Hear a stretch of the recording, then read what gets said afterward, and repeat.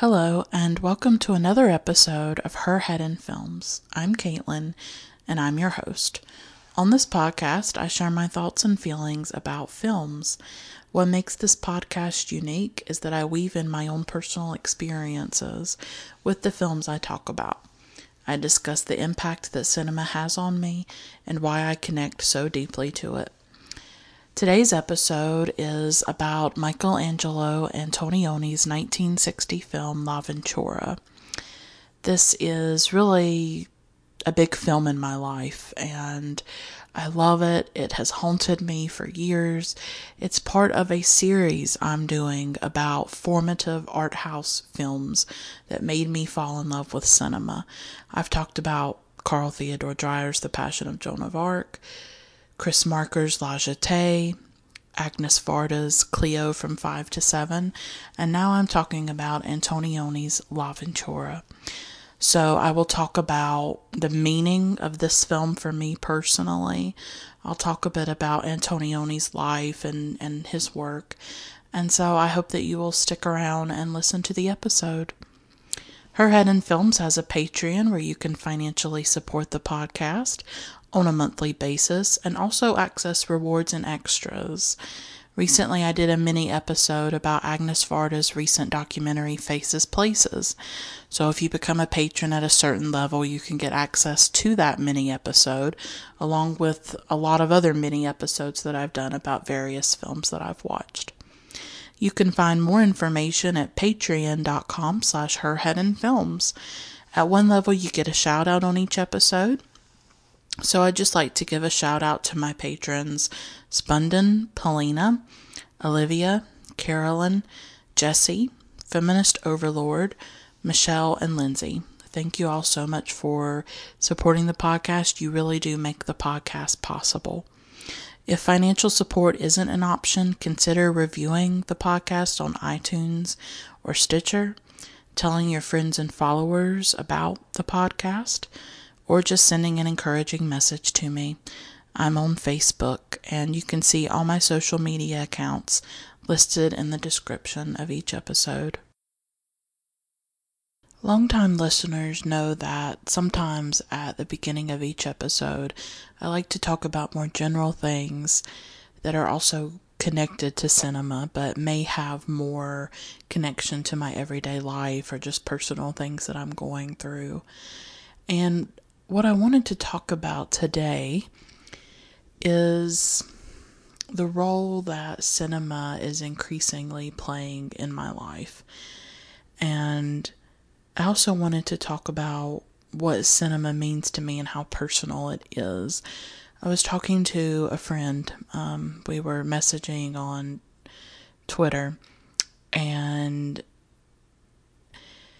we both have this very deep connection to cinema, and our conversation got me thinking more about it. And it has really become an obsession in my life. It has increased in the last few years as I have gone through profoundly difficult things like moving from my home state. I live in another state now than where I grew up for my whole life, and that's been really hard. To move to another state, to be very alone, to be very isolated, to not have people that you know. And as someone who has social anxiety and I struggle with depression, it's very difficult for me to make friends and to meet people. I've always been a very lonely person. I lost my house that I had lived in my entire life for 26 years, and I'm 28 now. That's been a really painful experience to lose my home. So I feel very uprooted. I feel very untethered. I feel very unstable at times. I feel very lost. And I've noticed that as I've gone through these things in the last few years, really kind of started in 2015, late 2015, I've found that as I go through these hardships, I have increasingly turned to cinema. My obsession with films has grown, and it has almost sort of consumed me in many ways, as evidenced by this podcast. I created the podcast so that I could talk about films and that I could explore them and I could share my heart and soul and how they make me feel. And so, as that loneliness, as that alienation, as that sense of being lost has increased, so has this obsession with cinema. Because I think I'm searching for something through the films. I think I go to films for a lot of reasons. But I think I go to them sometimes for vicarious experiences that I don't have in my everyday life. It's just, I love film. I can't quite put it into words. Sometimes I go through what I call like a mania, like a cinemania, and I'll watch films sort of obsessively. And that has sort of become a permanent state of my life, that every spare moment when I'm not working or I'm not, spending time with my mom, who I'm really close to, any of that extra time is spent on films. I just watch films. That's what I do. I don't even read the way that I used to. And I just feel sometimes like I'm on fire and I can't stop burning with this intensity and this passion and this obsession. And that conversation with my really good friend, I adore her, it also made me think about, and I've been thinking about this for a while, and I did want to talk about it anyways, but our conversation just sort of sparked it in me. I think my relationship to cinema has been affected by the trauma that I've been through in my life. I've talked about it often on the podcast that my father died in 2006. When I was 16 years old. And a lot of what I deal with now, 12 years later, is the fallout from his death and the trauma of it, because it really devastated me and destroyed me in a lot of ways. And I'm still struggling to cope with it on a daily basis. Often I feel sort of half dead myself. Honestly, if I'm going to be completely honest, I am not someone who is an inspirational story. I am someone, and I'll always be honest about it, and I'll always be truthful about it. I am someone crawling on my hands and knees through life. I am someone broken and shattered and grief-stricken and torn apart, and I'll always be that way. Because there is not a part of me that is unscarred or unwounded or unscathed by this world and this life and the tragedies that I have known. The people I have lost, that I lost at a very early age, and just the various experiences that I've had in my life, some of which you don't even know, because I don't tell everything on this podcast. I don't talk about everything that I've been through. But I am very open about my father's death, and that is something that I'm comfortable talking about. But I have various traumas that I deal with. And so, something that happened after my father died was that I went to movies more. We had a cheap theater where I used to live, and it was very affordable, and I went and saw movies. And I have plans to talk more about that, to talk about film and my grief and the films that I watched in that theater, and just different things that I definitely want to talk about in the next, I don't know, I've got it scheduled for a few months ahead of now. But I went to cinema out of my grief. I went to cinema out of my pain. Cinema was a comforting thing for me. It was very comforting to go and sit in a movie theater and watch films. And so that is something that has extended, through the last few years, for the last 12 years. But it's gotten more intense when I discovered art house cinema in 2011. That really changed things, and that was really a revelation to me. And so cinema has just become more personal. It's become deeper. It's gotten its hooks in me, its claws, and I cannot get it out of me. And what I think cinema has done that maybe literature hasn't been able to do, although I do turn to writing and I do turn to literature a lot, and it is comforting, but there is something about cinema. It really is beyond language. And I'm so tired of language sometimes. Like, my mind is always going. I'm always thinking. And I want to just shut it off sometimes. And language for me is not enough. I struggle with language, even though I consider myself a writer. I feel like there are things that are wordless. I feel like there are things that defy our language, that we don't always have words to put things in, that they're not always the best containers for the human condition and experience, that I don't think every single thing can be captured by them. But of course, film has its limitations as well. All of these art forms have their limitations. I think that's why we need all of them. So I think there is something that a film can do that a book can't. That there's the way cinema operates, it is beyond language. If you think about the early films, they were silent. There was no language. They were universal in that way, and kind of. There were the cards that would come up with dialogue and things like that. But in its essence, cinema was visual. It was the imagery. And then later sound came and dialogue came and all of that. But what always haunts me about the films that I watch are the images. And the story is important too. I always talk about the story of a film or the narrative, but sometimes it's the sound.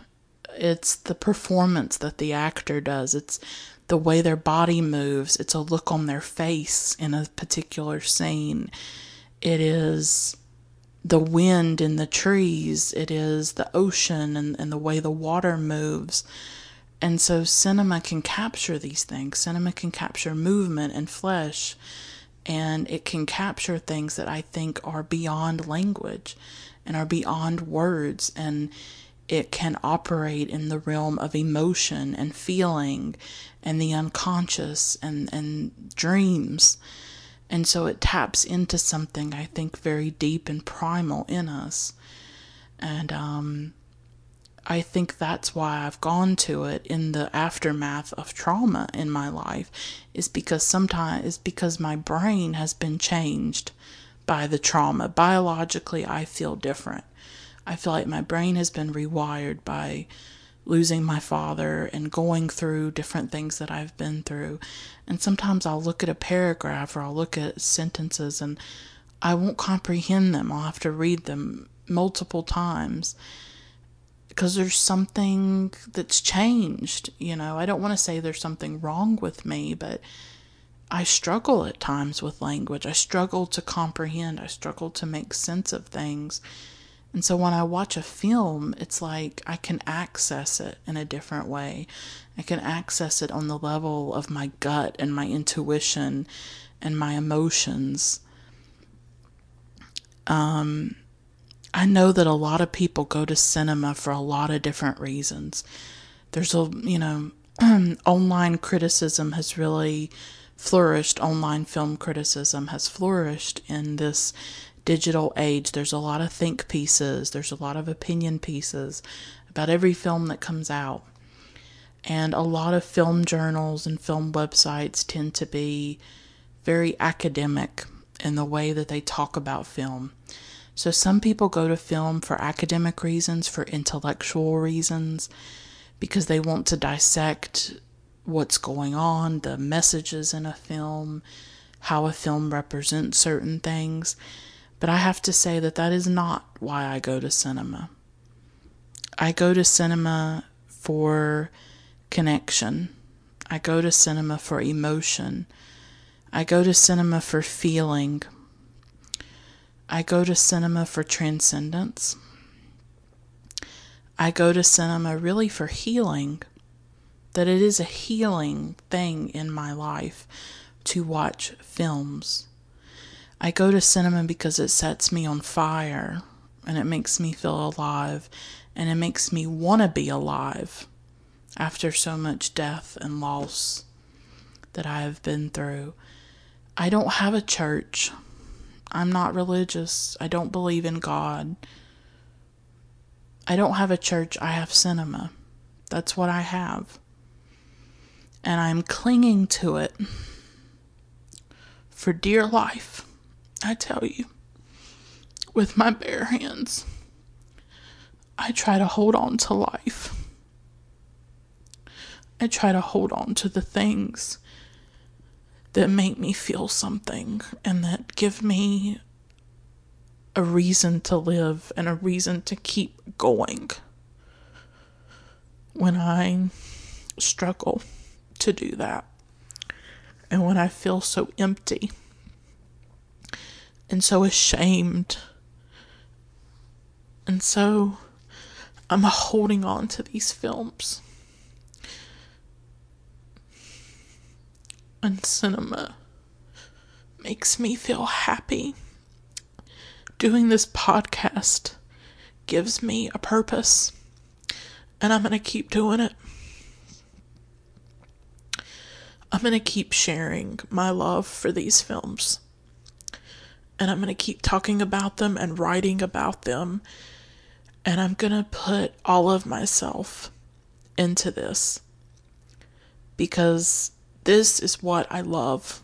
I love these films. I love cinema. I love it unapologetically, unabashedly. I love it deeply. And I think for a while I was resisting it because I thought of myself as literary, thought of myself as a book person, and I felt a lot of guilt because I don't read like I used to. But I think a part of me is going to let that go. Like, this is what I'm passionate about. This is what I love. I'm going to embrace it, I'm going to put everything I have into it. And I really want to dedicate my life to this. I mean, this is not a career or anything, obviously, but the extra time that I have in my life, I want to give it to cinema. That's what I want to do. That's what I intend on doing. And I'm going to keep doing it, That is important to me because this is what makes me feel alive. This is what makes me want to be alive. And I have to listen to that and I have to embrace it. And I just wanted to share that I just feel this very deep connection to films, and it's strong and it's powerful and it's overwhelming at times, but it's beautiful and I'm grateful for it. And it is helping me survive and it's helping me live. And I think that is really important. And I just wanted to share that. So it makes me emotional. But cinema is just my passion. It's my church. It's just everything to me. And I'm going to give everything that I have to it. Okay. So I want to talk a bit about Antonioni. I want to talk a bit about his life, talk about his cinema, talk about why I love his work, what I have seen of it, and talk a little bit about the reception of L'Avventura before I get into a deeper look at the film itself. So Michelangelo Antonioni is an Italian director. He was born in Ferrara, Italy in 1912. He died in 2007, so he lived to be 94 years old. he is a complicated figure in cinema history. And I'll talk more about that in a moment. But he comes from a very sort of middle-class bourgeois background. And for most of his life, those are the types of people that he will focus on in his cinema. And he actually began as a painter, or he was interested in painting at a very young age. And I think you can see that quality in his work. But he is a complicated figure, a controversial figure in some ways, I would say, because what he sort of ushers in with his work is a much more visual style of making films that are much more visual, films that are sometimes slower paced than films that came before Antonioni. Some people really love him, and I think there are other people who really dislike him. I think he's one of those directors. I don't know. I don't want to be black and white about it, but I think there are people who I think there are maybe three people when it comes to Antonioni. This is just my theory. There are people who watch his films, and I'm talking about the way his filmmaking starts with L'Avventura in 1960, because he makes other films before that time. I'm talking about L'Avventura, L'Eclisse, La Noche, Red Desert, and on. I think there are people who the first time they see L'Avventura or some of those other films love them. They get it, they love it, they're into it. I think there are people who see those films and hate them. I think there are people who have seen L'Avventura and absolutely dislike it and loathe it.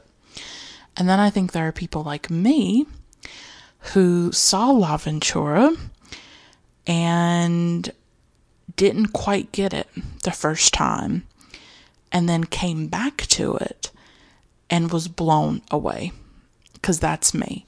When I discovered or got more into art house cinema in 2011, Antonioni was one of the directors that I explored. So as I said, this episode is part of a series that I'm doing about formative art house films. Films that really changed my life. Films that made me see cinema as an art form. Films that really awakened me to the power and the beauty of cinema. The first film was The Passion of Joan of Arc. And then I talked about Chris Marker's La Jetée. I talked about Agnes Varda's Cleo from 5 to 7. And so there's no way to talk about formative art house films for me without talking about L'Avventura, because this is a really important film for me personally. And it was a big film in Antonioni's career. It ushered him in as one of the preeminent art house directors. He absolutely sort of changed cinema with this film. He changed the way people saw cinema. Some people will say that he really created almost a new language with film, which is it. And what's interesting to think about all the different films that I've talked about so far in this series is the visual element of them. That with The Passion of Joan of Arc, Dreyer's visual storytelling, it's a silent film. So he told it very visually. He told it through close-ups. Or you think of Chris Marker's La Jetée, it's told completely in still photographs, almost. And so what we have with Antonioni is a very visual way of telling a story. And it's slower. It's a slow film. It is a plotless film. There's not a lot that happens. There's not a lot of plot, not a lot of excitement. It is about, it's about a mystery and a disappearance. It's basically about three people, Anna, Claudia, and Sandro. Anna is with Sandro. They're lovers. Claudia is Anna's best friend. And so these three, along with some other friends, they sort of go on vacation. They go out on like a boat and they're exploring this island, and Anna disappears. And that is sort of the central mystery of the film, but he completely subverts our expectations of a film. You know, in most films, if there's a mystery, if someone goes missing or whatever, it's solved. We eventually find out what happened to this person. Either they come back alive, or their body's found, or something happens. With L'Avventura, that doesn't happen. The film focuses on the growing relationship between Claudia and Sandro, and how they start to fall in love with each other, even though they should be grieving the disappearance of Anna, but they don't. So this film, it really completely subverts our expectations for a film. It's very visual, and it has haunted me for years. The way I describe L'Avventura is it's like a mood. It's like an atmosphere. And I think the key to Antonioni's cinema, the key to appreciating it, and it's okay if you don't, although I would think if you don't like him, you wouldn't be listening to this episode. That's just what I would assume. But I think the key to his cinema is understanding that he's not trying to really tell you a story. He's not trying to do some conventional narrative, at least not in L'Avventura. He is trying to convey a mood and create an atmosphere. I think he's trying to capture feelings too. But he's also trying to tell the story visually through the images. And so some people really like that, and some people don't. Some people find his films pretentious because they focus on rich people. But as Antonioni himself has said, he came from a middle-class sort of bourgeois background. And so that's the world he knows. And so that is the world that he focused on in a lot of his cinema. For this episode, I watched a really great documentary that I do recommend. It's on YouTube, and it's part of the BBC Arena series. It was done in 1997, about 7 years before Antonioni actually died. And it's just called BBC Arena, Michelangelo Antonioni. And it features people talking about Antonioni, like Sam Shepard and Vanessa Redgrave. She was in his really iconic film Blow Up. It features interviews with Antonioni, and it features interviews with writers who talk about his films. So I found it to be a really enriching, rewarding experience to watch. And his films, I mean, connecting it to what I was talking about earlier, like how cinema goes beyond language, that it sort of exists outside language at times. And I often feel that way about painting too, and visual art, that it sort of communicates something that is ineffable and that we cannot put into words. I would say that there's something like that with Antonioni's cinema, especially with L'Avventura. And L'Avventura is often considered part of a trilogy that also includes La Noche from 1961 and L'Eclisse in 1962. And some people even say a tetralogy with Red Desert in 1964, which is Antonioni's first color film. Those are the 4 films of his that I have seen. I've also seen Blow Up.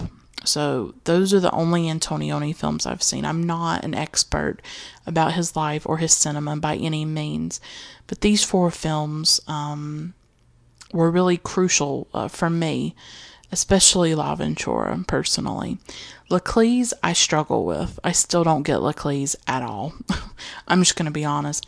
The only part of that film that I like is the last final scene, where it's all sort of ambient, and there's like rain, and it's very abstract in a way. There's no people. It's this really amazing final scene. But for me, L'Avventura it's one of my favorite films. I think it is one of the greatest films ever made, because and I'm not the only one to say this, because it creates sort of a new language with cinema. And I think when you see L'Avventura, I think you immediately know that you've never seen anything like this, that it is different, it is unique, because of that plotlessness, because of the slowness, because things don't happen the way you expect them to. It subverts your expectations constantly, I think. And some of the themes he deals with in his work are also very resonant for me. The themes of loneliness, of people being disconnected from each other. Those are very strong. There's a sense of despair, obviously, in his work. And, even though he does focus on the bourgeoisie and people with money and really beautiful people, I think there is a depth there. And especially with L'Avventura, and I'm going to talk more about this when I go deeper into it, I love the way he places his characters within a landscape. With L'Avventura, they are on this island, and so they look so small against this huge island, and I think it sort of amplifies the loneliness of people and the insignificance of our lives when we set it against things like nature, and I think he really taps into something in those scenes with the landscape. And I would say Red Desert is very similar in that way too, of Monica Vitti in that film. She's often in these very industrial landscapes, and it amplifies her smallness and her insignificance at times. But I want to talk a bit about what I learned in this BBC Arena documentary about Antonioni, because I think it can kind of help deepen our understanding of L'Avventura. It's a really great documentary. It features people reading from this letter that Roland Barthes wrote about Antonioni, or to Antonioni, in 1980, where he talks about his cinema and stuff like that. But as I said, Antonioni was really like a painter. He started that way, and I think you see that visual texture in his work that obviously. And I talk about something similar with Agnes Varda in Cleo from 5 to 7, that Varda started as a photographer, and she came from a visual background, and so it's very interesting to think about how Antonioni comes from a similar visual background. And so I think you obviously see that in his cinema. He was born into a middle-class family, but he actually came into cinema a bit late in his 20s. He started as a reviewer. He sort of wrote some reviews and some screenplays, and then eventually transitioned into making his own film. His first film, it's interesting to note, his first film was actually a documentary about people living in poverty in Italy. It was made in the late 1940s, or during the 1940s, during, fascism, obviously, during the reign of Mussolini.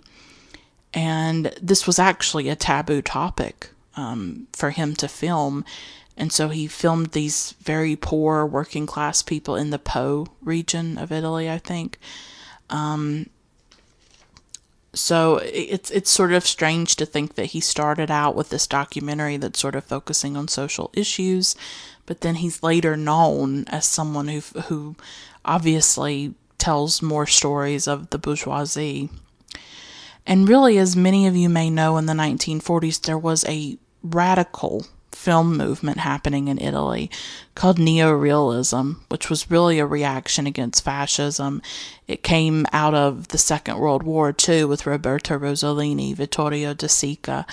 This is a monumental shift in cinema. This is a monumental movement in cinema that I hope to explore further in future episodes, because I'm a huge fan of the Italian neorealists, whether it is De Sica or Rossellini. I love Rome Open City. I love The Bicycle Thieves. I love Umberto D. So these are like films that I cherish.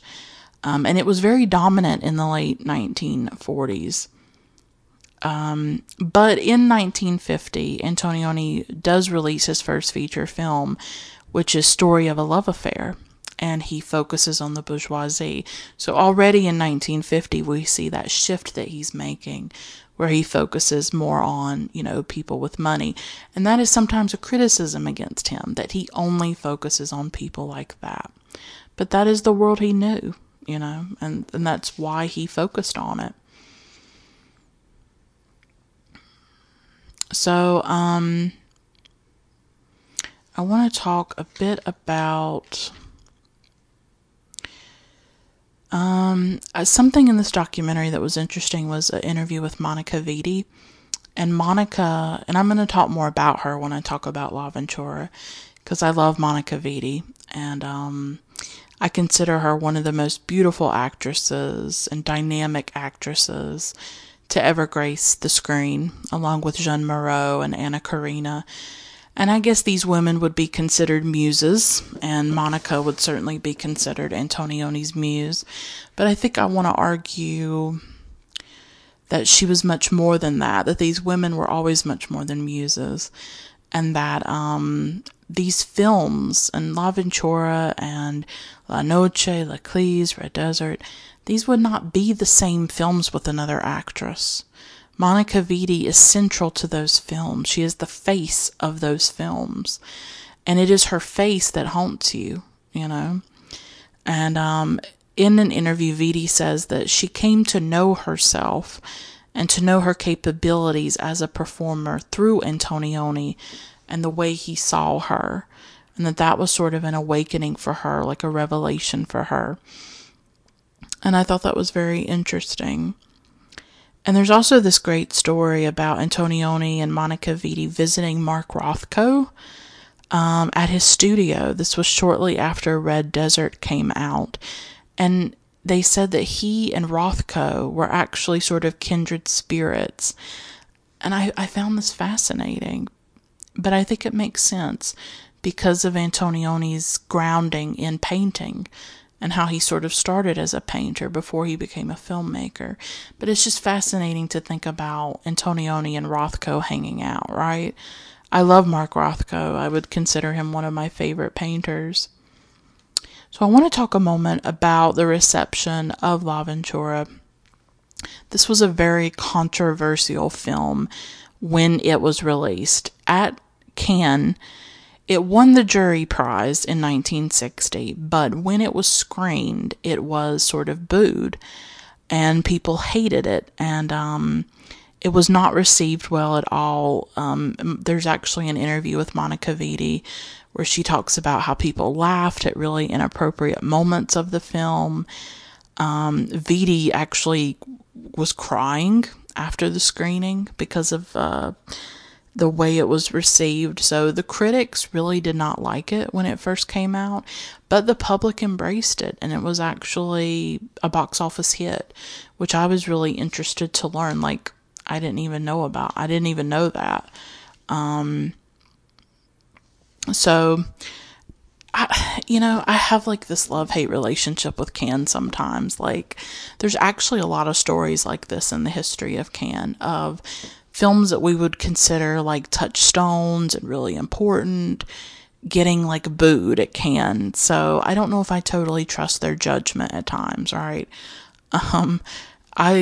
But at the same time, my own experience with La Ventura was complicated because I saw it in 2011, but I don't know if I fully comprehended it at the time.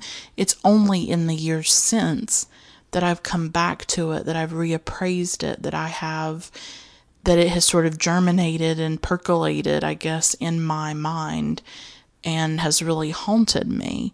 So this film sort of left this residue that I have not been able to sort of wipe away or get rid of. And I've watched it several times since 2011, and I think it stands as a masterpiece. I think it stands as an important work of art. I think that with each viewing, you uncover something or you realize something.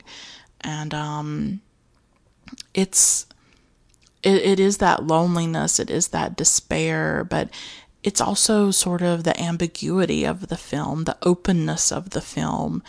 I think you can bring a lot of different interpretations to it. And as I said before, it subverts all our expectations. I think that mystery remaining unsolved, I think some people would see that as a liability, but I see that as a strength, that we don't really know whatever happened to Anna. I think that's a really important part of the film. And I wanted to share a quote from Antonioni's book, The Architecture of Vision. It sort of features his writings, it features interviews, but I thought this was a very interesting quote. And he wrote, "What is it that torments and motivates modern man? Of all that has happened and is now happening in the world, what are the repercussions inside a man? What are the consequences in his most intimate relationships and dealings with others? Today, more than ever, these are the questions we should keep in mind when we prepare ourselves to make a film," unquote.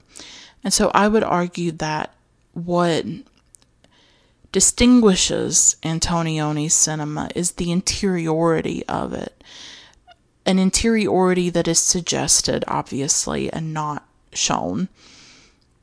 But there is this sense that people are unknowable, even to themselves and especially to others, that you cannot fully know another person, or you may think you know them, but you don't really. I seriously doubt that Anna would have guessed that if she went missing or if something happened to her, that her best friend and her lover would get together. People in, especially L'Avventura, they do things constantly that you don't expect them to do. And so I think there's this sense of being unknowable to ourselves. And there is that sense of interiority to the characters, that it's really about the inner torment of them. But we don't necessarily see that expressed in the exterior of the film. Or in a way it is through the visual cues, maybe. I don't know if I'm saying that right. But when we see the sea churning, right? When we're at the island and the sea is churning, that perhaps that is a reflection of the inner psychology of those characters, that what is outside of them is sort of reflecting what's going on inside of them. But of course, that's really hard for people to interpret sometimes. If you're used to melodrama, if you're used to different modes of watching a film where if somebody's sad, they cry, and if somebody's mad, they beat their chest, where it's very demonstrative and everything is sort of handed to you. I think Antonioni's cinema is much more subtle, and you don't always know what is going on inside of the characters. They don't always reveal that part of themselves, and they sort of hide, and they don't communicate it, and they don't express it. But that doesn't mean that there's not something going on inside of them. We just don't know it. We don't have access to it, just like we don't have access to it in everyday life either.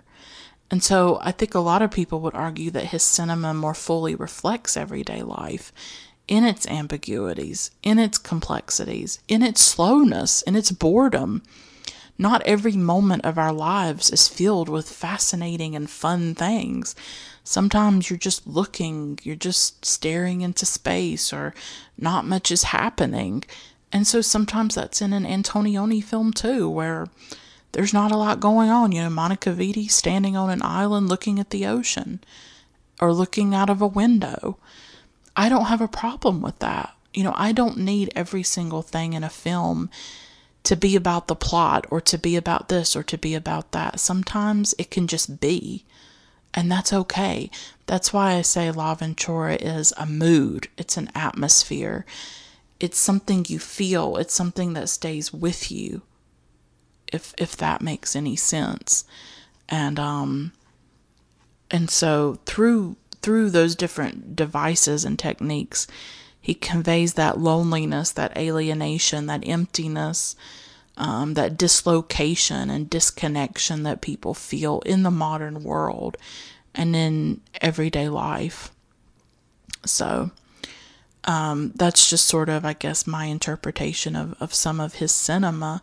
But there is an interiority to it, and there is there's an impenetrability to his cinema that I think bothers a lot of people, that they can't act, it's not accessible. And I wouldn't say his films are accessible, not at all. And I'm okay with that. I'm okay with it being inaccessible, because in its inaccessibility, in its impenetrability, there is also an openness, and there's room for multiple interpretations. There's room for lots of different ideas, things that you can bring to the film, things that you can get out of it. I think maybe you get out of it what you put into it when you're viewing an Antonioni film. That there are different interpretations, there are different ways to think about it and feel about it. And if you don't like his films, that's okay too. I just happen to really love this particular film, and also Red Desert and La Noche. I'm still struggling with L'Éclise personally. So I don't know if I'll ever completely get it at all.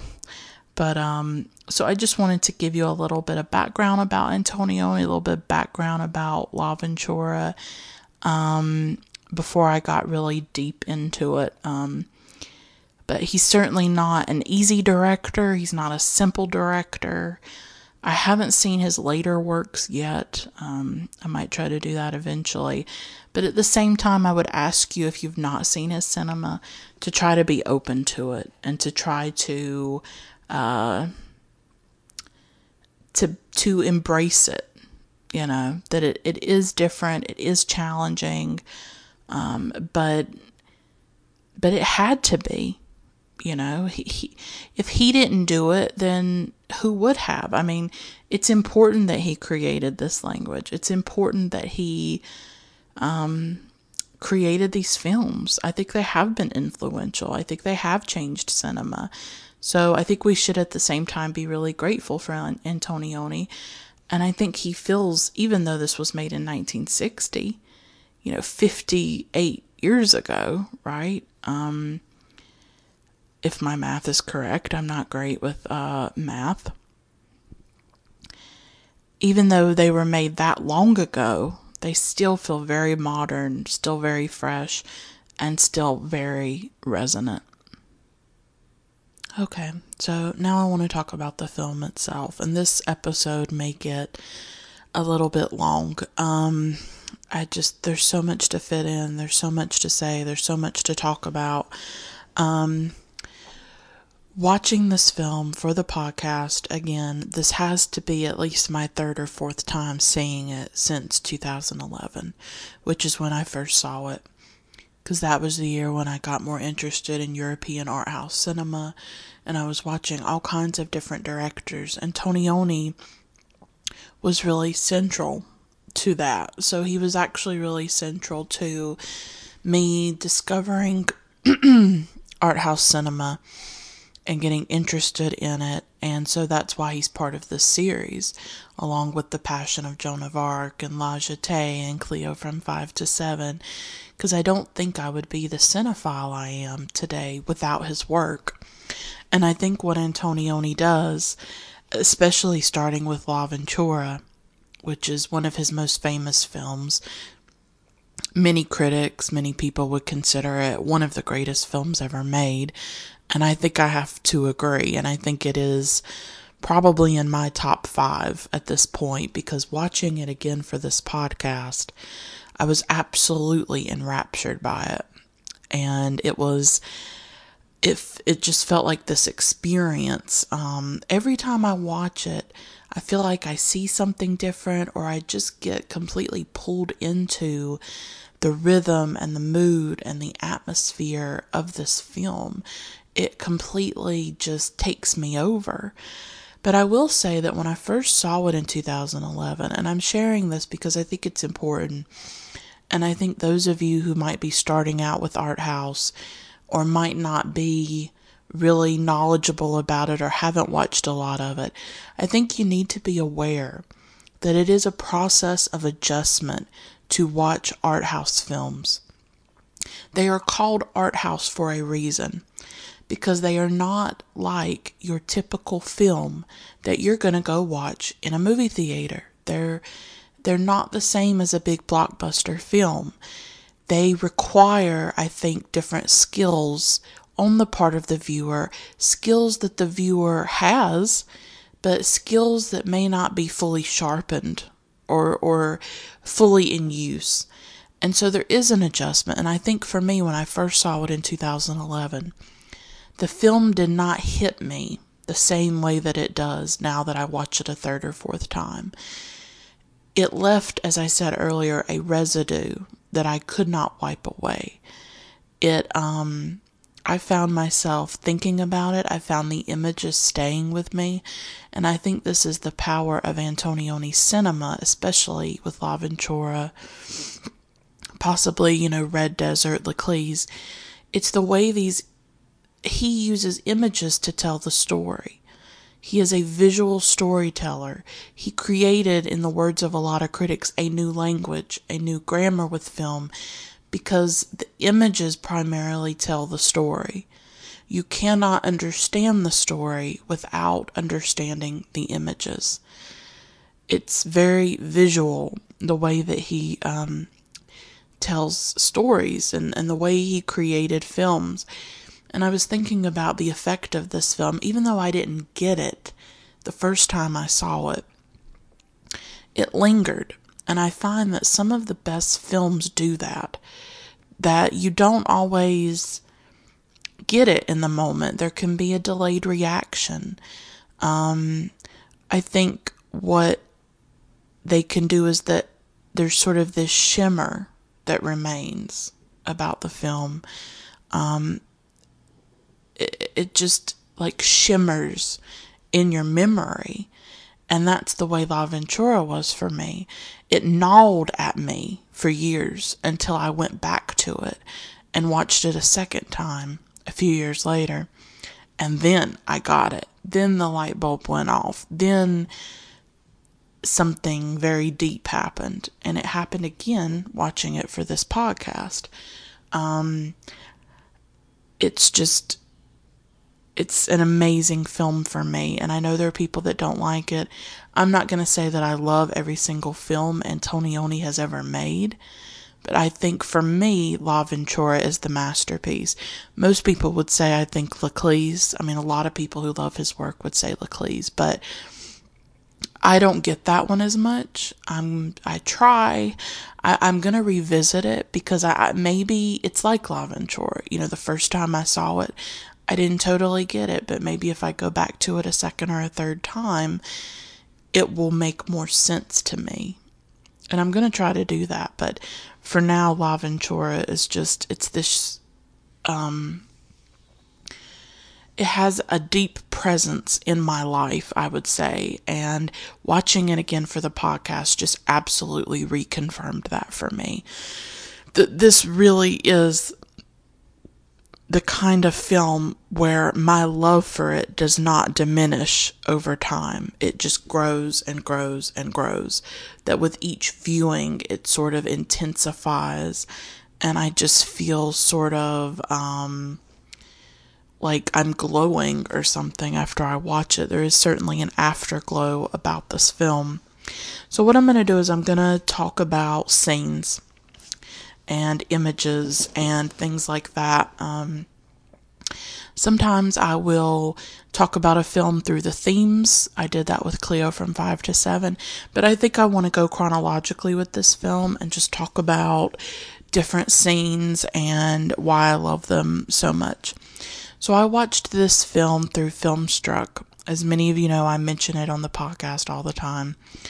I really love Filmstruck. It's a gift to us cinephiles because we can't find these films on Netflix and Hulu. So Filmstruck is really vital if you're a cinephile.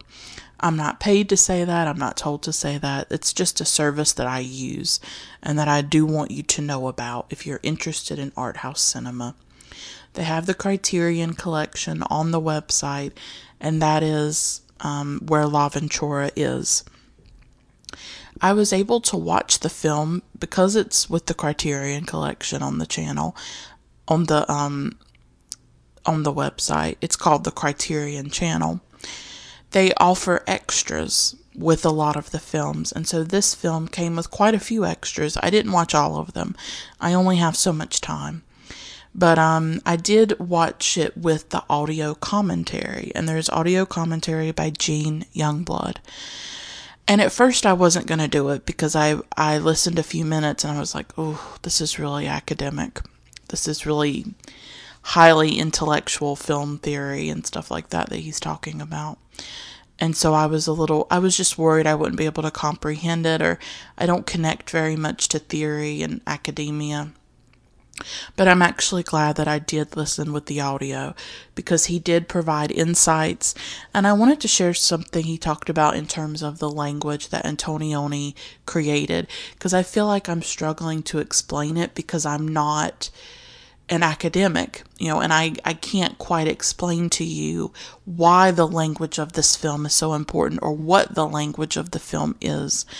What he says in the audio commentary is that in this film there are no symbols or metaphors, that when you see things, they are what they are. They're not trying to represent something else, but the film is told through images. You cannot understand the story without the images. You cannot extricate them from each other. You couldn't just talk about the story but then not reference the images. That is why it's such a visual film and why it was so revolutionary. He uses the quote visual density unquote to describe this film. And he talks about how we are reading the film and we read the characters and their, quote, movements in the composition, unquote. So it's very important the way the scene is set up, the way it's composed, almost like a painter would compose a portrait. The way everything in the scene is done for a reason. That there is a certain way that the actors move, the way they tilt their head. And when I watched that Arena documentary, Vanessa Redgrave talked about this, and about working with Antonioni on Blow Up, that he was sort of the first director she met where everything mattered, the angle of her head, the way she put her hand. So something that Antonioni was really important in was elevating cinema to an art form, to putting it on the same level as a novel, as a painting, that you can read these scenes the way you would read a text or the way you would examine a painting. Now, I don't go to the film in that way.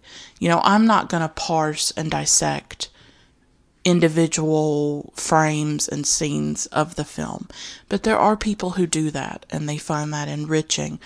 And so Youngblood says that Antonioni was very crucial in elevating cinema to that level of an art form. That's why it's called art house, So I just wanted to share that. I was worried a little bit with the commentary that it would influence me and that it would sort of taint the way I saw the film, that I wouldn't be able to come up with my own thoughts, although I have a million thoughts about this film, so that wasn't a problem.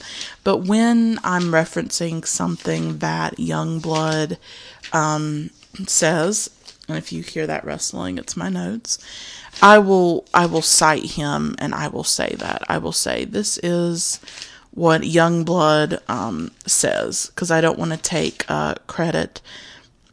I don't want to take credit for that at all. I don't want to take credit for things that are not mine. So I will say Youngblood says this.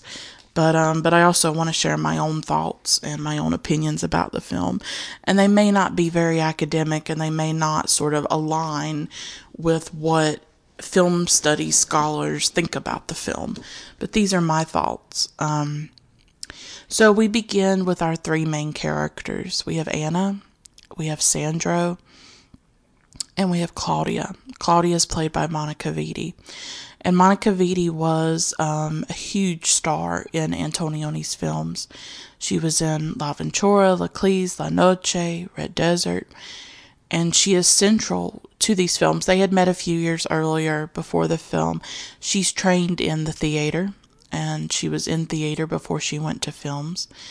And I think their partnership is very important, And as I said before, she's considered sort of the muse, but I would say she's more than a muse. She was an actress in her own right. And while she does admit that Antonioni helped her see herself in a different way, see herself in a deeper way, I don't think we should underestimate or erase what she brought to these films, that they are dynamic and they are memorable and they are haunting because of her face, because of the way she acted. And she is a beautiful woman. She was gorgeous. She was 28 when this film was filmed, and they had a relationship for a few years, and it eventually ended. But she brings her own dynamism, her own personality, her own way of being in these scenes, and I don't think that should be erased. And I don't think that we should act like he is that these films would be what they are without her. She was an important presence, and I just don't ever want to diminish that. I just have a problem when we reduce these women to just being muses. This was hard work making this film. They filmed on the Aeolian Islands. It was a brutal, brutal shoot. These islands are basically uninhabited. They're very rocky terrain. The shoot was very difficult. At one time, the crew sort of like revolted, or they went on strike. They ran out of money. It was cold. There were flies. Youngblood tells us some of that. It was a grueling, grueling shoot, and she was there and she was doing it, and all the actors were. And so I never want to not acknowledge the labor and the work that these actors do, and especially Monica Vitti. Monica is carrying this film, and she carries the other films as well. And so I would see them as a partnership, working together to create these very memorable, classic, timeless films. So there's Anna, Sandro, and Claudia. Claudia played by Monica Vitti. Anna and Sandro are lovers. But at the beginning of the film, she goes to see him, and they haven't seen each other in a month. So this is really a relationship that is on the rocks, so to speak. No pun intended, but that is kind of a pun. There is this distance and this disconnection between Anna and Sandro, and I think this is a theme that will recur throughout the film, is that sense of disconnection. And obviously people have brought up alienation and things like that. It's there. There is a disconnection between these characters. And I think that is a major part of the film. But I think Anna's very ambivalent about Sandro. I wouldn't say that there's a lot of passion between the two of them, especially in the early scene when they're making love. There's this fascinating part of it where they're kissing, but she's, usually when you kiss someone, you have your eyes closed and you're engaged in it, and she's not. She has her eyes open. She's looking at him. She is unhappy with him. She is restless in the relationship. Something is missing. And I think for all these characters, there is a void. There is something missing from their lives. And they're trying to find a way to fill that emptiness. And they don't know how. And often they'll do it through sex, or they will do it through these very rash decisions or these rash relationships. Later on in the film, Sandro and Claudia's relationship will develop, but they've barely known each other except for a few days. But they quickly get into this relationship with each other. And I think it comes out of the instability of the moment of Anna's disappearance and all of that. And so these are characters where something is missing and they don't know what it is, and they can't put it into words. They can't even identify it, but they live with this absence. And it's interesting how Anna's disappearance will almost make that absence physical, that her disappearance almost embodies the absence at the heart, at the core of these characters. I think that there is something lacking. And I think so many of us feel this, that there is an absence in our lives. There is a missing piece, and we don't quite know what to do. We're just sort of flailing. We're just sort of trying to survive life and get through it as best we can, but we know that there's something essential missing from our lives. And I see that with these characters. And yes, they're beautiful, and yes, they're rich. And that is a valid critique, I guess, of Antonioni's cinema, that he only focuses on the bourgeoisie. But focusing on people with money does free you to do things that you can't do when you're talking about the working class. If you're talking about the working class, like the bicycle thieves or whatever, you have to acknowledge the social situation in which they live, and you've got to deal with that, and you've got to confront that. Sometimes I think it's just a bit easier for directors or whoever to focus on people with money, because you don't have to focus on that. You can go deeper, more into the psychology, and they have this freedom. They don't have jobs. They don't have, you don't have to get into the nitty gritty of everyday life the way you do with working class characters who have very real struggles and challenges that are different from the middle class and the bourgeoisie, and some directors just want to focus on other issues. They don't want to talk about those social issues. They want to focus on these beautiful people who have problems.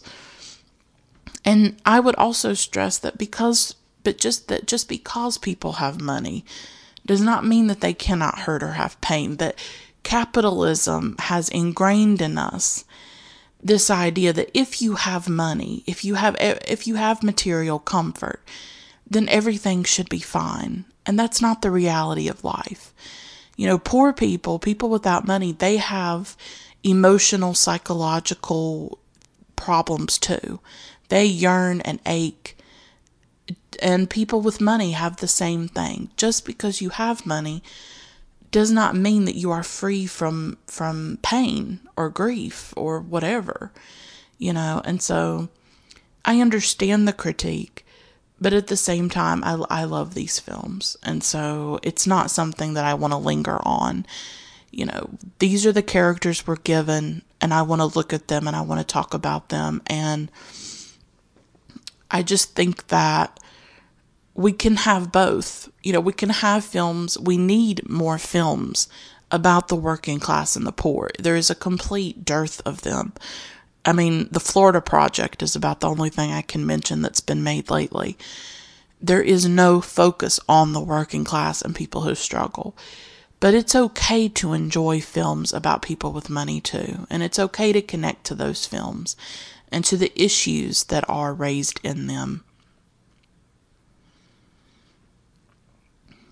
And so I just wanted to acknowledge that for a moment. But this film, like watching it, it is about beautiful people. I mean, these actors are gorgeous. Monica Vitti's gorgeous.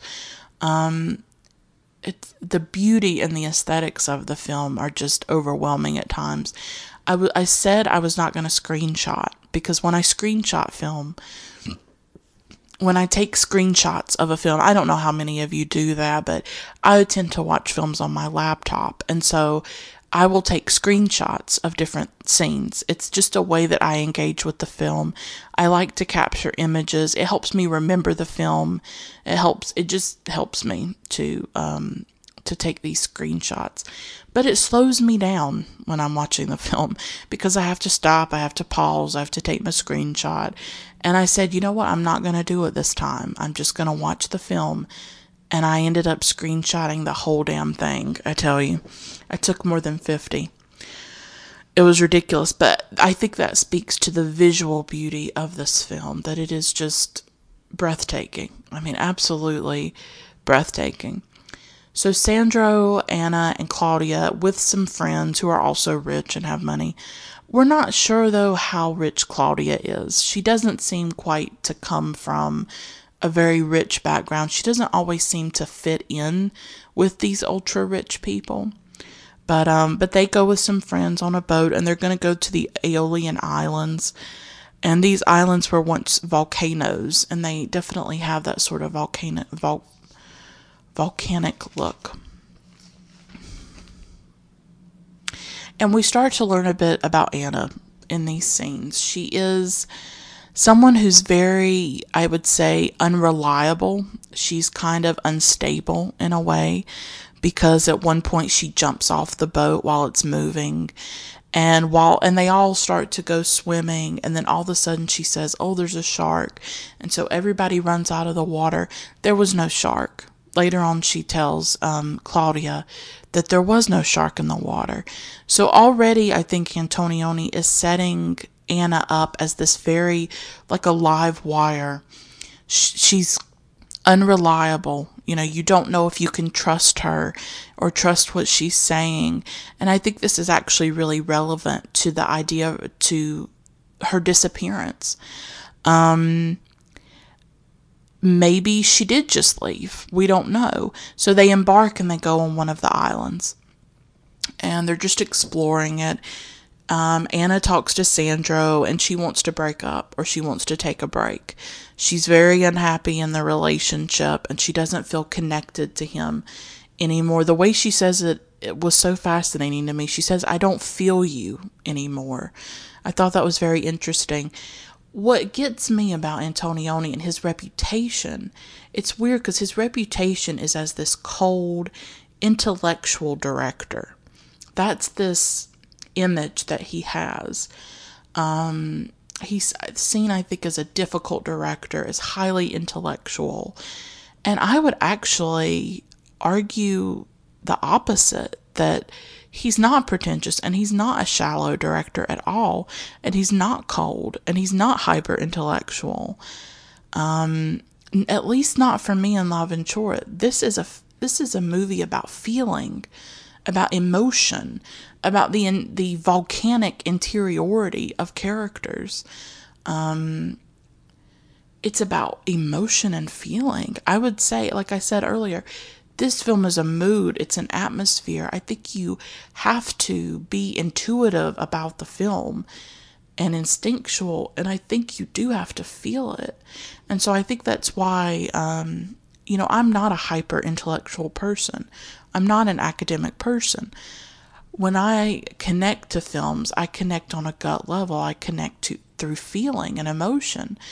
And so for me, I think Antonioni is the complete opposite of those things. I think he's very deep, and there's a lot of feeling in this film. And so after Sandro and Anna have their discussion, and she wants to break it off, I had not noticed this with my previous viewings, but Gene Youngblood, in the commentary, he brings it up, and he says, "Do you hear that boat?" So after her and Sandro talk, we see like a little boat in the distance, and we hear it. We don't see anybody on it. And it raises the fascinating possibility that Anna is on that boat, because we know after this scene that she disappears and she's gone. And so this is the heart of the film. This is a big part of the film, is this mystery of Anna, of what happens to Anna, because she disappears and we don't know by the end of the film what happens. There is no closure. The mystery is not solved. It completely subverts our expectations of a mystery movie in that way. And I think this is what gives the film its power, is that we do not know. And I think it's positing also that there are things in life that are unknowable, that we will never know, and that we will never understand. And this is an important part of the film, is the way that there is no closure, the way we are deprived of any answer about the whereabouts of Anna. So that little boat in the distance raises some possibilities that perhaps she left the island voluntarily and that she is alive. I think for me, I like to think that she just left. I mean, I think it's sort of an interesting idea. We already know that she's sort of unpredictable, and that she does things in the moment and on a lark. And so this is absolutely possible that Anna could have walked around the island, that she could have seen a boat, and that she got on it and she left the island. Now it's equally just as possible that she fell into the sea and she drowned. We don't know. Anybody's guess is valid. But I just love this idea that, hey, maybe she just left and maybe she is alive the whole time. And she just wanted to start over, or she just wanted to get away. That's a great possibility too. And then on the other hand, she could, sorry, she could really be dead.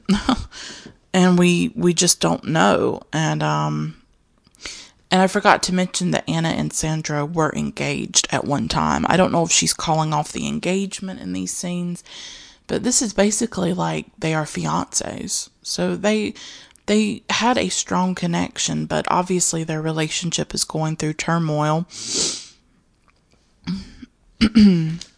But I thought that boat was so fascinating. I loved that, and I had never noticed it all the other times that I watched the film.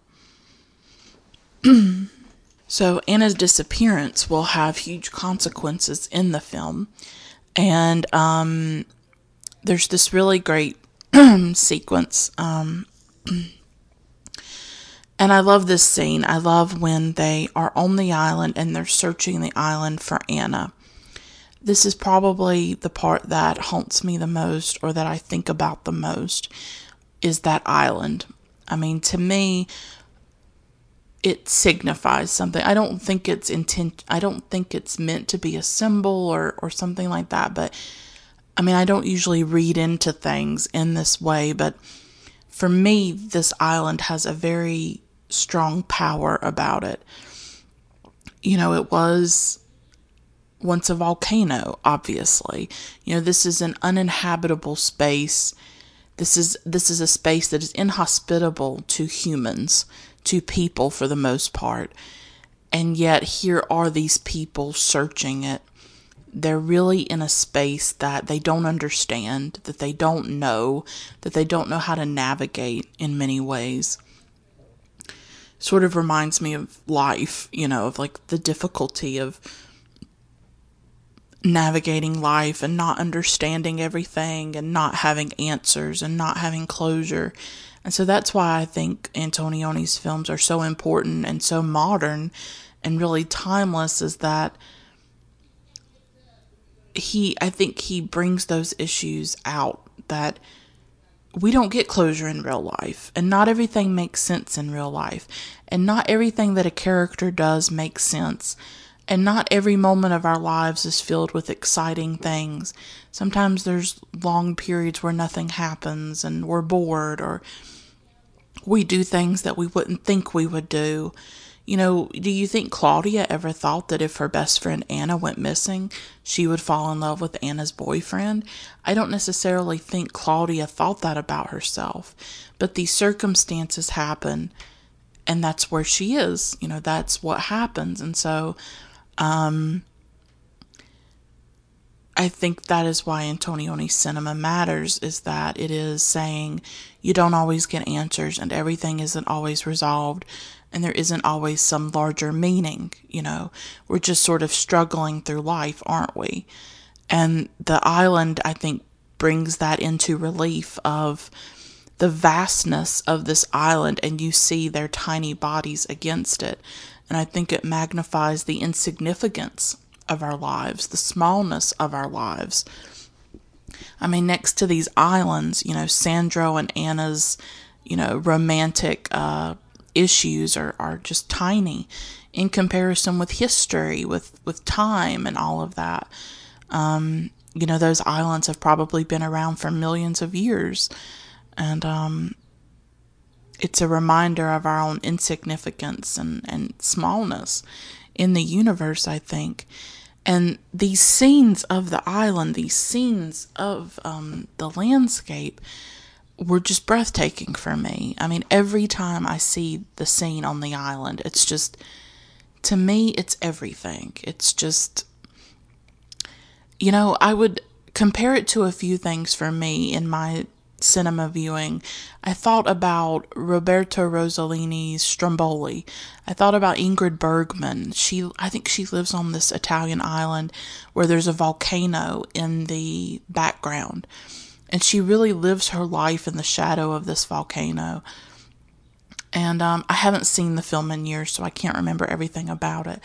But when I was watching L'Avventura, I was reminded a bit of Stromboli. I was also reminded a bit of Picnic at Hanging Rock by Peter Weir, where this is another film where landscape, where this looming rock formation, this ancient rock formation, takes on a huge amount of meaning and significance in the lives of the characters. It's also a film about a disappearance that is never solved. I would actually wonder if Weir was inspired by L'Avventura. I don't think we could have Picnic at Hanging Rock without L'Avventura.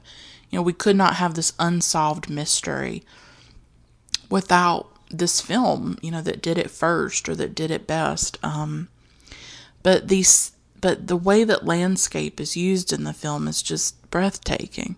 And I really feel like Antonioni captures the texture of this terrain, its ancient sort of primal power, its alien immensity. This is a very alien landscape, I think. It's almost lunar. It's almost a lunar landscape with sort of the crevices. I mean, there's not really craters, but to me, there's just something outside of the world about it. It's like otherworldly to me. This land, this island is unknowable, just as we are unknowable, and just as we are wild. This landscape is wild. These characters are so unknowable, and I think the landscape reinforces that. In this part of the film on the island, there are few or no close-ups. We often see the characters, especially Claudia and Sandro, from behind, and then the landscape is in front of them. The landscape really rises above them and engulfs them. It's almost like they're really the last people on Earth, we don't get many close-ups. It's a lot of scenes of them walking around, and just their bodies are in the landscape itself. Their bodies are framed by the landscape and almost drowned and engulfed by this landscape. It's completely overwhelming. So Sandro and Claudia stay on the island. They want to keep searching for Anna. But this island is what brings Claudia and Sandro together. They are really connected through their search for Anna and their grief over losing Anna. They don't know what's happened to her, but I think obviously you would expect the worst. That you're on this island, how in the world did somebody get off of it? They may not have noticed the boat earlier. So they have the worst fears that she probably has died, or that maybe she fell, or she, hurt her ankle and she can't get up and walk, and so that's why they're searching for her. And there are some more beautiful scenes and sequences in this part. There's this moment when Claudia runs out into the rain and she just screams Anna's name, and she's just standing there.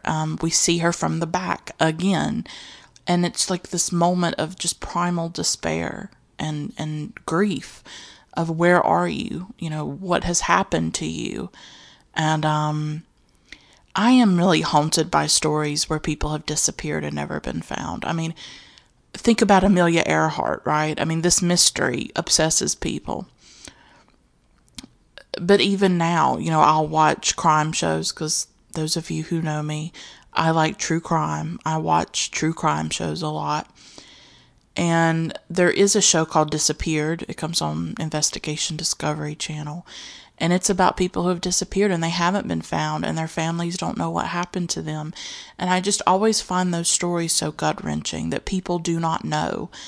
It causes its own sort of torment and anguish to not know what happened to the person that you love. And so I don't think that's necessarily what Antonioni is trying to explore, but I do think it's it's an important aspect of the film. Of imagine Sandro and Claudia's internal emotions, the turmoil, the fear, and how they are not going to know how to deal with that. These are people who are lost. These are people who do not know what to do with what they are feeling. They did not expect this to ever happen. And so I don't think they know how to deal with it. You can tell that Claudia especially is in a lot of pain over it.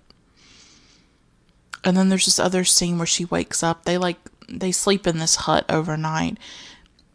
And she wraps herself in a blanket and she goes and she opens the window. She stands at the window and watches the sun rise over the water. I mean, it's this gorgeous, beautiful scene. I don't even know what to say. I mean, I think you either feel this movie or you don't.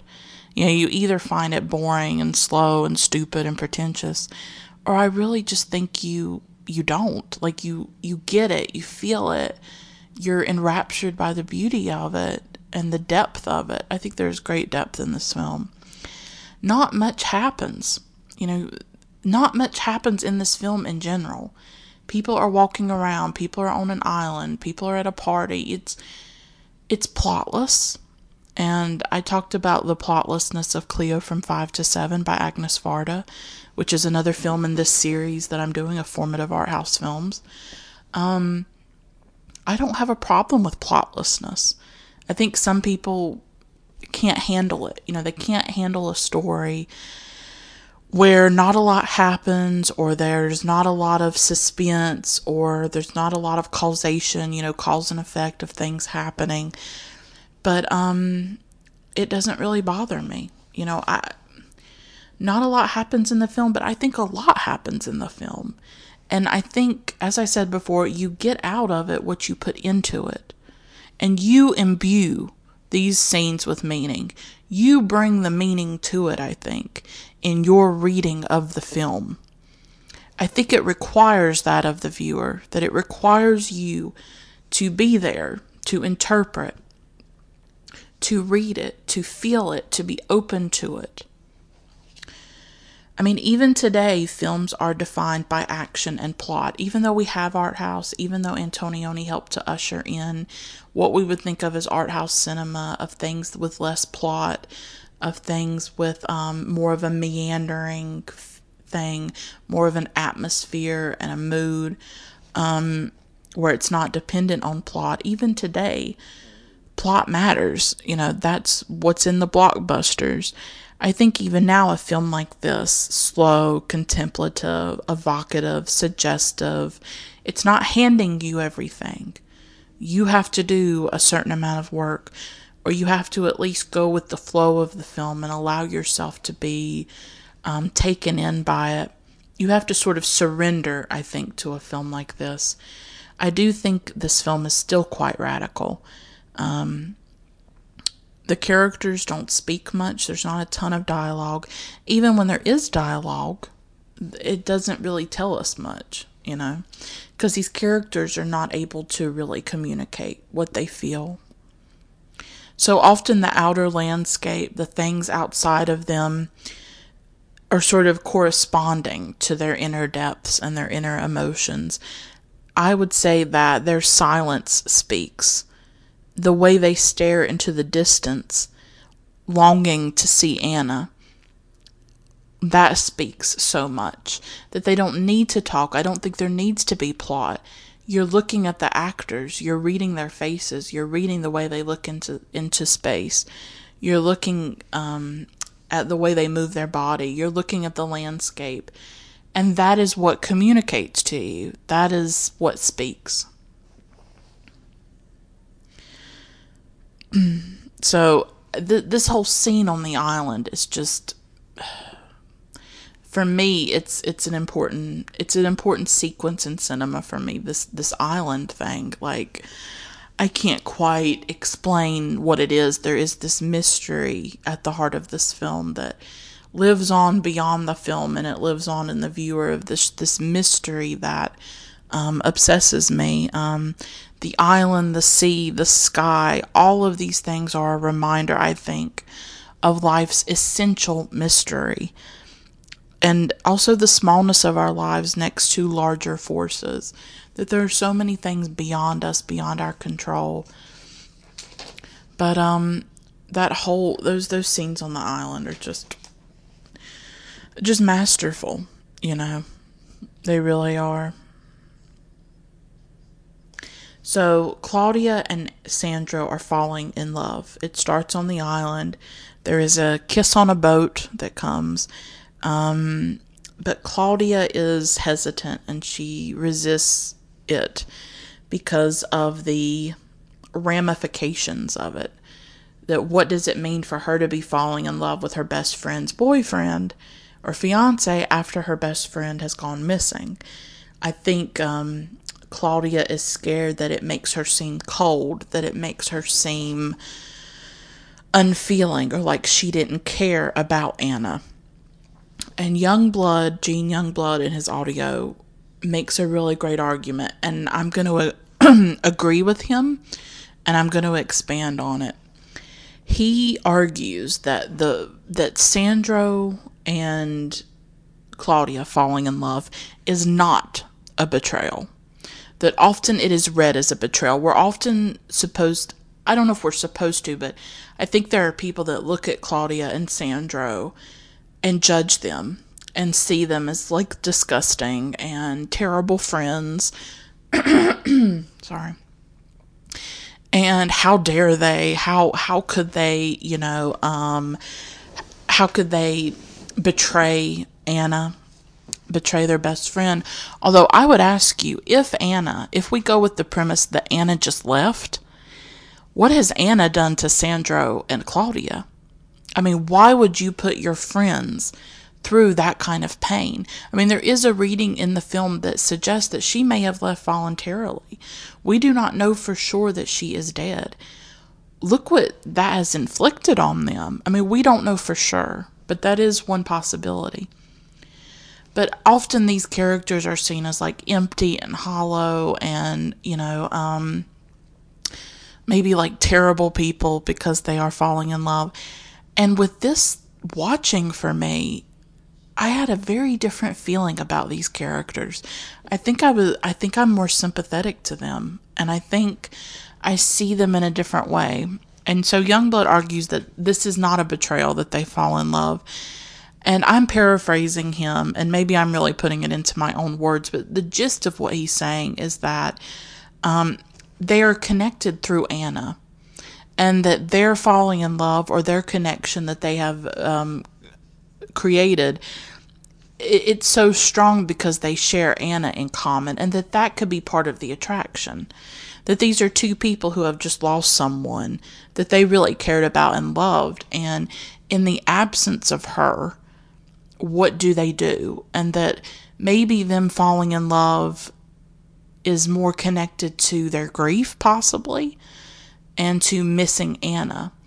And I think Youngblood says that it's not uncommon, for people to fall in love in that way when they've lost a person, because, that person is what connects them. It reminds them of that person, or they can share memories. They both knew that person, and so they feel more connected to each other because of it. And I actually think I do agree, and I want to expand on it, because I want to talk about grief for a moment. Because as far as Claudia and Sandro know, I think they assume that Anna is dead. They are still searching for her. I think they still have hope that she is alive. But there is this huge, strong possibility that she is dead. And so I think what they are feeling, to some extent, could be grief. And I think that some of you know or don't know, but I think about grief a lot, and I talk about grief a lot and write about it. It is an important subject in my life because of, I lost my father in 2006 when I was 16 years old, and it was catastrophic and it was devastating. And grief has just always, since then, grief has really obsessed me. And I think it's important to understand about grief that not everybody grieves in the same way, and that we have these ideas about grief that are actually not true. like the 5 stages. It's a total myth, actually. It was created by Kubler-Ross, but it was actually it was part of a book that she wrote about people who were dying, people who were in hospice. So those 5 stages were applied to people who were dying, not people who were grieving. But somehow these stages got put onto people who were grieving. I wish it was that easy. I wish it was that simple, that you just went through these steps of grief. You don't. Grief is messy and complicated, just like people are messy and complicated. It's interesting. I'm just thinking of this. We recently had a really bad school shooting here in the United States at Marjory Stoneman Douglas High School in Parkland, Florida. 17 children and administrators were killed, teenagers in high school. The victims and survivors of that shooting, of that mass shooting, have been very loud and vociferous and fierce in calling for gun reform and gun control. They've used their platform, they've used social media. James Woods, who I don't think I could ever watch another of his films because he is so odious and disgusting at this point. The actor James Woods posted some kind of video of one of these kids. I think Emma Gonzalez was part of it. She's one of the survivors of the shooting, and she's a big advocate and activist now for gun control. And it showed her and some of her friends like just having a light moment where they were like laughing. I think they were taking a selfie. And I can't remember what James Woods said in his tweet, but he said something like grief takes all forms, or he was basically critiquing their expression of grief. He was saying, oh, look at these kids. They're supposed to be grieving, and instead they're taking a selfie. And they're laughing and things like that. And other people responded, you know what? Grief is complicated and complex and messy. And if you had lost someone before, you should know that. And I would agree. After my father died, I reacted in ways that I did not expect. And did things that I did not think that I would ever do. And so, yeah, you do laugh. You do have moments of levity. You do have moments like that, and you feel bad about it, and you feel guilty. Sometimes you don't seem to be the way... Sometimes the way you feel inside doesn't always get expressed externally. And you don't always do things when you're grieving that you think you would do.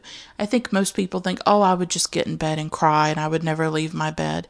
But you know what? If you have bills to pay and you have rent to pay, or you're in high school or college and you have a test coming up like I did. I was in high school, my junior year of high school when he died. I had an exam that week. I had to go in and do that exam a week after my father died.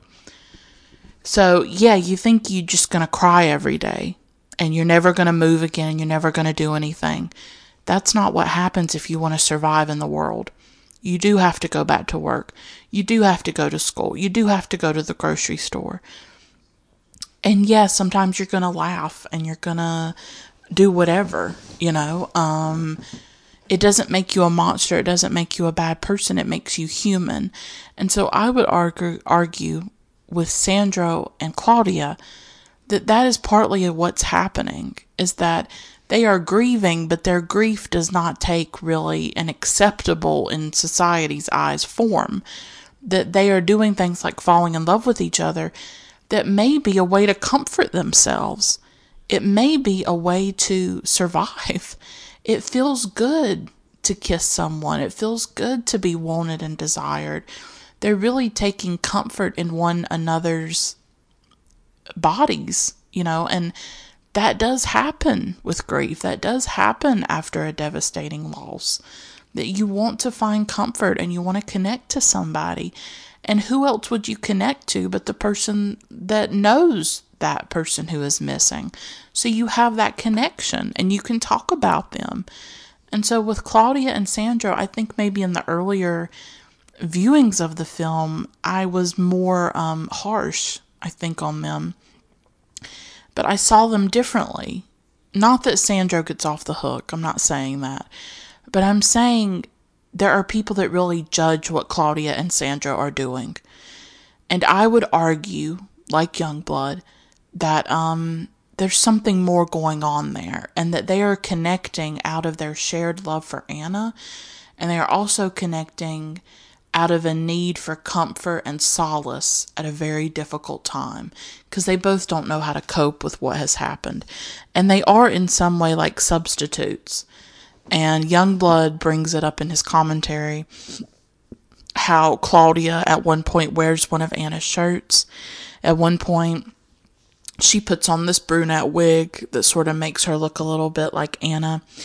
So in some ways, Claudia becomes the substitute for Anna. But I think they connect out of their shared pain and also their loneliness. That they really don't seem to have anybody else. And so they turn to each other. And so to me, it's just amazing that the third or fourth time I watched this film, I realized something that I had never really realized. And so I love the sense that's in this film that there is more going on under the surface, that these images are leading us to greater depths the more that we see them or the more that we think about them. I mean, I think that's a really powerful part of this film, is that every viewing leads to something more, So, at one point in the film, Sandra and Claudia, they, after the island, they go in different directions. Claudia wants to get away from him. She's scared of what she is feeling. She is resisting it, because she feels bad about it, and she knows that it would be wrong, that it would look bad, that it would be a kind of betrayal of Anna to fall in love with Sandro. And she fights it, but eventually she can't fight it anymore. And she does go to Sandro. They meet in this city where there's been this sighting of Anna. They're searching for Anna, I guess, but I got this sense they were more going through the motions, that her going to the city was not really about this sighting of Anna. It was about being with Sandro. And so now we sort of, I think, transition into the part of the film where it is purely about Claudia and Sandro. It's not about Anna. Eventually, Anna basically, not only does she disappear physically, she disappears completely. That as a character, as a thought, as a memory, she is gone. They don't really talk about her. We don't see Anna, obviously. There's nothing more about her. Nothing more. And I want to talk a moment about the love scene between Sandro and Claudia, sorry. And it happens, it's so interesting, the contrast, because they go to this town that features this really cold, austere, fascist architecture. I think it was built by Mussolini. And there's such a contrast between that cold, lifeless, unfeeling architecture of these fascist buildings, fascist architecture. And we transition from that into this love scene that is, I think, one of the most erotic things I've seen. Like, it's so sensual. The way that Sandro and Claudia lie in the grass, they're really like just drinking each other in. And there's these gorgeous close-ups of Monica Vitti's face. And it's a huge contrast to what we saw with Anna and Sandro at the beginning of the film, their love scene where Anna was like looking away from Sandro. She had her eyes open while they were kissing. She seemed very disconnected. And in this love scene, it's like rapture and, ecstasy on the face of Monica Vitti. Claudia is just the complete opposite.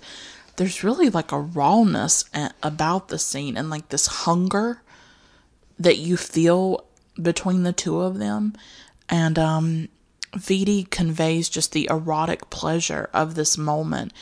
And I would imagine that there's something comforting about it too, that here she has been full of anxiety, full of fear, not knowing what's happened to Anna, not understanding her emotions for Sandro and what's happening. And I really felt like this scene was a moment of release for her, a moment of relief, a moment of pleasure.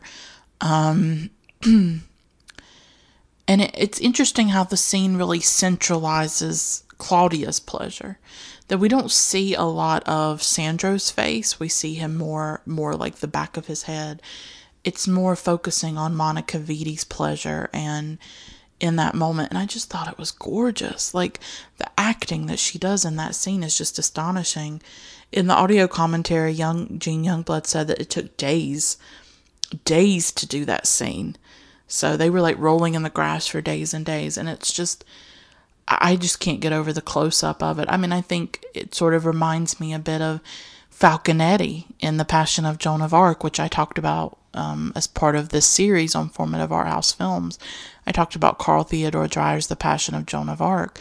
And that is almost exclusively a film told in close-ups. And there is this ecstasy at times on the face of Falconetti, and it's quite beautiful to behold, and it's quite moving. And I would sort of argue something similar with this love scene, that what Monica Vitti is doing in these close-ups is just stunning, and it's just beautiful. It's just a beautiful scene.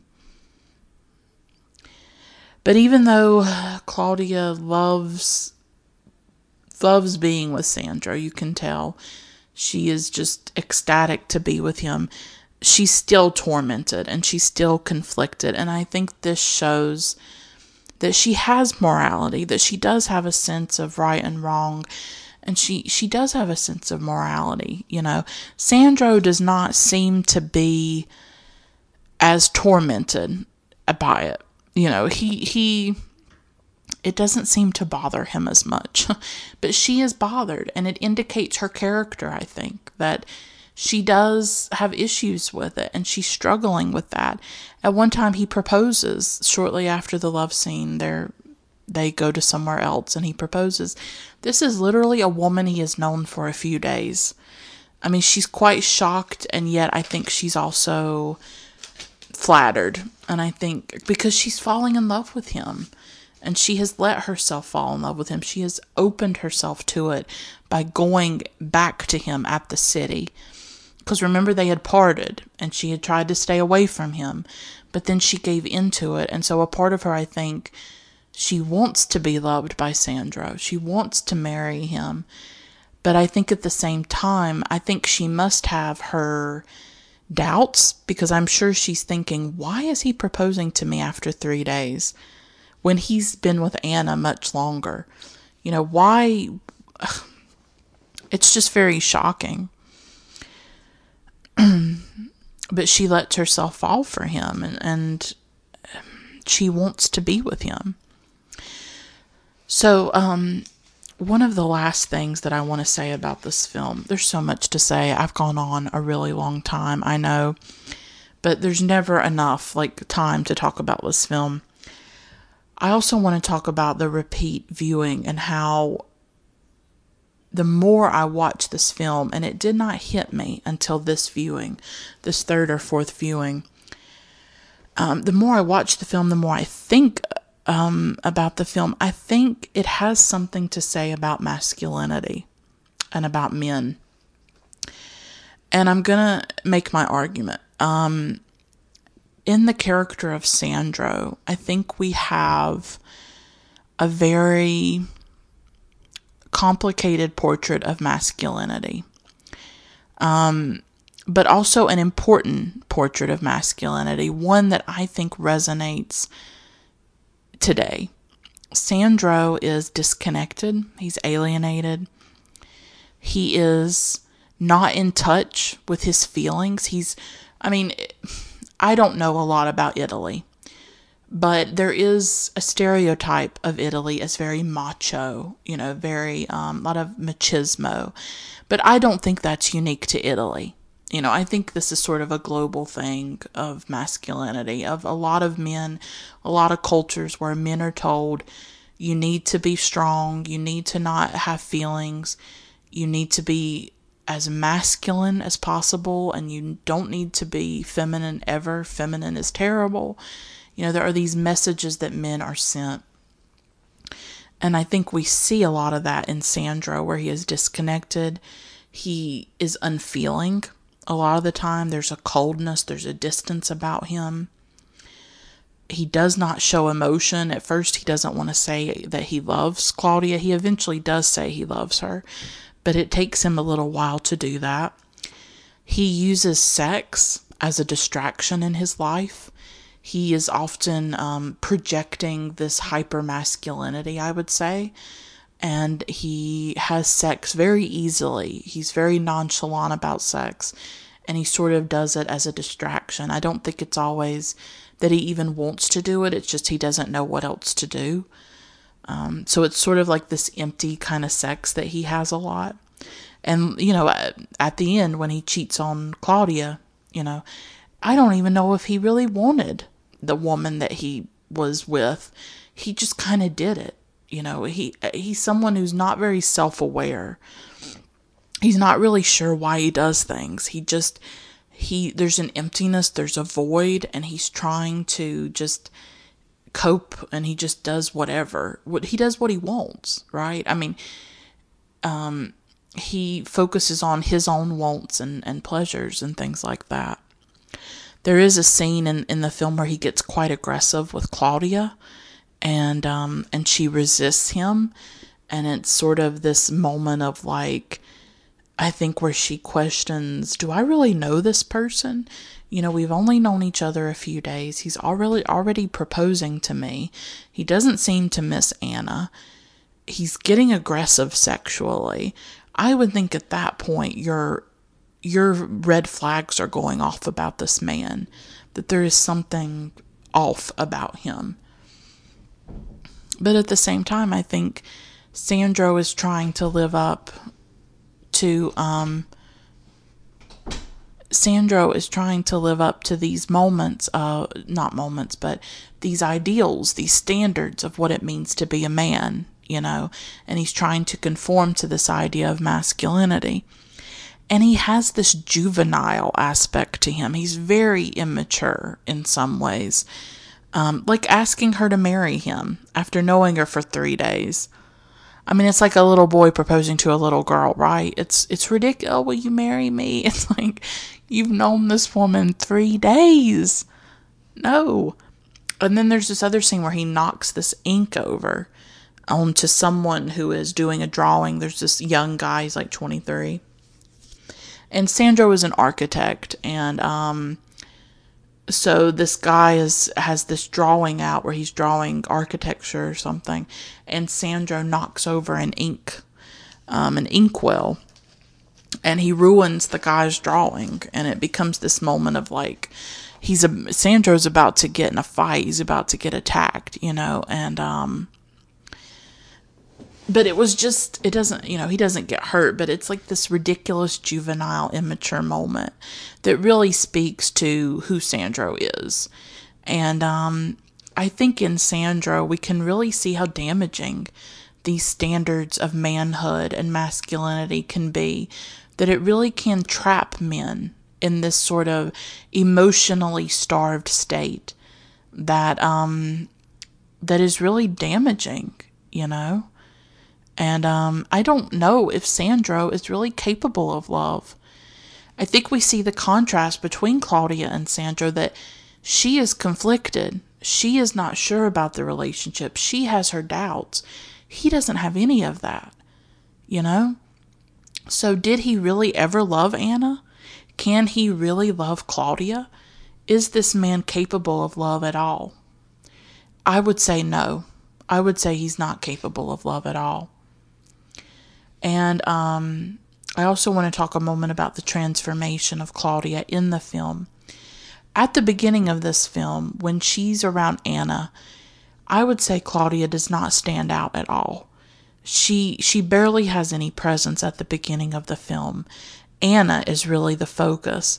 But as the film goes on, and Gene Youngblood Gene Youngblood says that the film is really about the spiritual sort of transformation of a woman, that it's about a woman, Claudia, coming into self-knowledge. That for him, and I guess for a lot of critics, is the crux of the film. I had not thought about it that way, but I guess that is true, that Claudia's transformation is very important in this film. Over the course of the film, she opens up. She's very different from the other characters. Sandro's cold. Their friends are very rich and removed from life and sort of shallow. But Claudia is warm. She's sweet. She has a sense of conscience, in her worries and anxieties about what she's feeling for Sandro. That she knows it's not right. That she knows it's not, okay. And yet she gives in, So we don't always live according to the standards that we think we will. We think we're one kind of person, but it's easy to think things about yourself, to have a theory about yourself, and then when you're actually in the real world and you're actually called on to act and participate, and when things actually happen and you have to address them and you have to react to them, sometimes you find out that you're a different kind of person. There's a lot of people that think if they heard gunshots or something that they would go right to those gunshots. Well, when you're in that moment, you don't really know what you would do. So you think you're one way, or you think the people around you are one way. But that doesn't mean that when called upon, or when you're in that moment of pressure or that moment of risk, that you're going to act the way that you think you will. She struggles with her feelings for Sandro, but she gives in to them because she's human. She's imperfect. She wants to be loved. So I think people who construct these characters as just bad, they're empty and pretentious, and they're just, who cares? They're shallow people. No, these characters are not shallow. Claudia is not shallow. Anna is not shallow. You could maybe say that about the rich sort of friends that they have. But these three main characters are not pretentious and they're not shallow. There is a depth there. They are authentic, they are real, they are imperfect and messy, and they make mistakes and they do things that they shouldn't, because that's the way life is. We do things that we should not do. And I think people who see Antonioni as this kind of cold intellectual director, I don't see it in La Ventura. I think La Ventura is down to earth. I think it's about the imperfections and the messiness of human beings and people who don't make the greatest decisions and don't do the greatest things. That, in their pain and grief, Sandro and Claudia find comfort in each other's arms. And maybe to some people that is a betrayal, but I think you can read it either way. I think you could say that there is a reason for this, that they are profoundly human in their longing for each other and in their desire to be loved. The problem is that Claudia wants to be loved by someone that I don't think can love her, that I don't think is capable of loving her. And that is what she discovers at the end of the film, when Sandro cheats on her and she finds Sandro with another woman. And there is that final haunting, mysterious, open-ended scene of him crying on a bench. This is the first time in the film that Sandro has really shown emotion. He is crying, he is raw, he is, and Claudia goes to him and she puts her hand on his head. It's just this beautiful image, but it's also highly open to interpretation of what does this mean, is this grace? Is this her showing a moment of grace? Is this showing forgiveness? Is this her showing pity? I don't think that they can have a relationship after what has happened. And I think she does see that he cannot love. And he cannot love her. He may have loved Anna, but he cannot love Claudia. How would I interpret it? I think maybe it's a moment of forgiveness, or it's a moment of like kindness, of her seeing who he is, you know. It's tough. I don't know exactly how I would interpret that ending. And sometimes you don't need to interpret everything about a film. You know, sometimes I think you should leave room for just feeling, you know, and and and just opening yourself, surrendering yourself to the film itself, and not always understanding the meaning of everything, and realizing that sometimes there is no meaning. That, you know, we've been so conditioned that every single thing in a film, think of like Hitchcock, you know, every single thing in a film has meaning and purpose, and every single thing is advancing the plot. And watching L'Avventura is not like that. There are things that happen that have no meaning and have no point. There is not much of a plot, and not everything that happens advances the plot. It's just characters moving through landscapes, moving through the world, interacting with each other, being complicated and being flawed beings, searching for something that they can't even put into words, feeling that something is missing inside of them and they don't know how to find it, you know. And I wonder if that search for Anna is really a search for what is missing, that it's this larger search that all of us go through. We are searching for what is missing. We are searching for what is absent. And that's what sort of Anna is in a way. She is this absence. You know, she is sort of this gaping hole. And Claudia and Sandro are searching for a way to to cope with that, or to fill that in some way. And so they turn to each other, but that doesn't work because there is always something missing that we'll never find. We just won't. Like, I believe that. I don't think there is any inherent meaning in life, you know. I'm not religious. I'm an atheist. I don't know what Antonioni was. I don't think there are necessarily religious overtones to the film in any way. I think one of the struggles of life is to cope with the meaninglessness of life. That there is no inherent meaning to it or purpose. You can create that for yourself. You can try to find that for yourself. But I don't think it exists beyond us and beyond what we construct or create in terms of meaning. So this film is amazing. It's important in my own life. It has a lot of things that really resonate with me. And so I'm really glad I was able to talk about it. I've talked for a long time, but I had a lot that I wanted to say, and I hope that there was something valuable in what I had to share with you. This film is just essential. It's one of my essentials, and it's just part of me. It really is part of me. And it was such a pleasure to watch it again. I got completely engrossed in it. And it's that kind of film. It's like you just enter this world and you don't want to leave because the images are so perfect. There is an aesthetic pleasure to watching it. So I hope that you'll watch it or rewatch it. Yeah. Thanks so much for listening. I'll stop here. Bye for now. Until next time, keep watching great films.